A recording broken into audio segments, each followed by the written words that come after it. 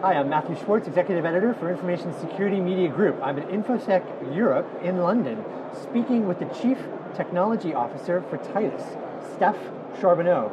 Steph, thanks for joining me. Great, thanks, Matthew. It's great to be here. I'm very excited to start talking about our solutions. Classification, data classification, that has long been a challenge. I remember hearing CIOs talk about this 10, 15 years ago and say, I wish I could classify everything because I know I want to spend more money to safeguard what's most important. Mm-hmm. What's changed? Where are we today?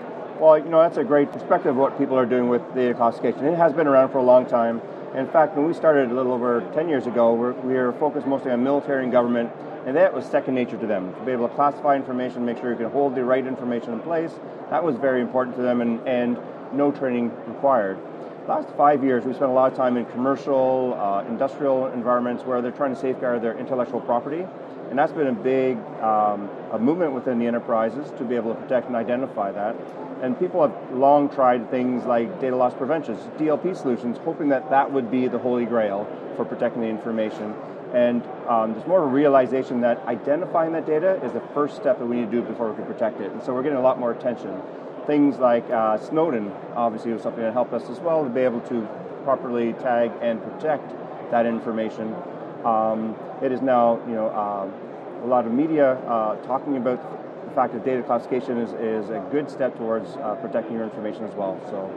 So talk to me just for a moment, if you will, about DLP, data loss prevention. Right. That's been a concept for a little while as well. I know in the early days, I think it faced similar challenges of you had to classify the data in order to know what to protect, in order to know if it was maybe going to go missing. Correct. So data loss prevention, one of the challenges they had was to be able to identify that information. And so the hope was that the machine could actually figure out the sensitive information before it could protect it. And so things like credit card information, things that you can use regular expressions for, patterns to recognize, that was easy. So they did a really good job to be able to protect that piece of information. But what the enterprises found out that's not where all the value was within their data. The data was in intellectual property. It's around certain words and certain contexts became very sensitive to the organization, and we couldn't translate that into computer language to be able to figure that out, to be able to recognize that data. And so they've been moving towards the front of identifying the data, so data classification is an important element for anyone dealing with intellectual property.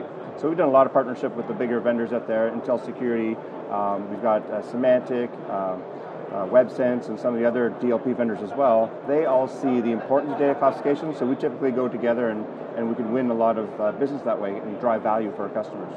What has changed with the rise of mobile? Well, the rise of mobile, it has allowed information to flow a lot more quicker and a lot more readily available to everyone who needs to take a look at information. So with a couple of clicks, you have access to some very sensitive information, and it becomes very easy for people to share that with the wrong people. So mistakes happen at a more higher frequent on the mobile device.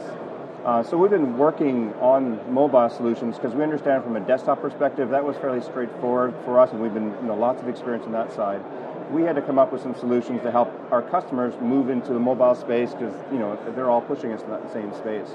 So for a couple of years now, we've been working in the mobile space, and we've just actually launched yesterday our new mobile platform to be able to handle, to keep moving along the classification from an email and documents perspective, but expanding our support for things like certificate-based authentication.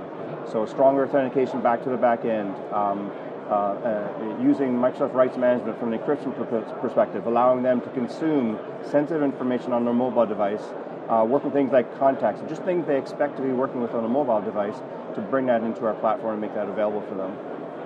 To what extent is data classification today automated, and to what extent does it require user interaction? That's a great question. We've started off, again, back with the military context, having a manual classification was very, something they understood, and it was okay to have that front and center, and every time they hit an email, they were forced to classify that information. That's part of their culture, though. That's part of their culture, and once we move over to the commercial side, that's not so true, or banking side, anything that's perceived as hindering them from doing their business is a bad thing. So we spent a lot of time working on the technology to be able to recognize certain things. So just like the DLP can scan and look for a certain context, and maybe it would have automatically blocked that, but we can take that same technology and drive to an automated classification. So if I see credit card information, if I see project names that I've told it to look for, I can go ahead, or depending on what division you work for, I'm part of the banking division, I can automatically classify that. I'm not going to ask you to tag that. I will say that's coming out of the brokerage business. And therefore, the DLP solutions and other systems can actually act on the metadata that we've put there. So there's the automated where we can. There's this, the manual classification that's there as well. And then where we find the best successes in the middle, where you've got computer-assisted classification. So it takes the best guess based on the things it can recognize and suggests a classification back to you. So either the context of the documents or attachments, the recipients you're sending that email to, based on patterns you've done in the past. So we're looking at bringing all the right technologies together so we can best present a option to the user to get them closer to what they need to do, and hopefully say, yes, I agree, carry on, or do I slightly adjust the classification on it based on what's there. So again, it's across those three spectrums. And for every large deployment, we expect to be all three to be applicable for an enterprise. So be able to divvy up based on your department. Maybe we force you to manual because you handle a lot of intellectual property. It's really hard for me as this machine to guess what the value of that information you're creating, all the way to automatic based on I'm in engineering, and every CAD drawing I do will automatically just classify it as sensitive, right? So that's a great question, because that's really the crux of deployments and acceptance within enterprises going to be important. So really the right approach is going to depend on the use case for a lot of organizations. It depends on the use case, and it's really engaging with the end user community. So from a success deployment, when people go into starting a data classification solution, and typically they don't start looking for data classification, right? They're looking at how do I best protect my intellectual property? How do I, it might be a DLP project, it just might be data protection. And so they quickly come to realize that, okay, I need to start with understanding the value, so I need to classify that information, and then engage with each of the business units so they're part of that solution.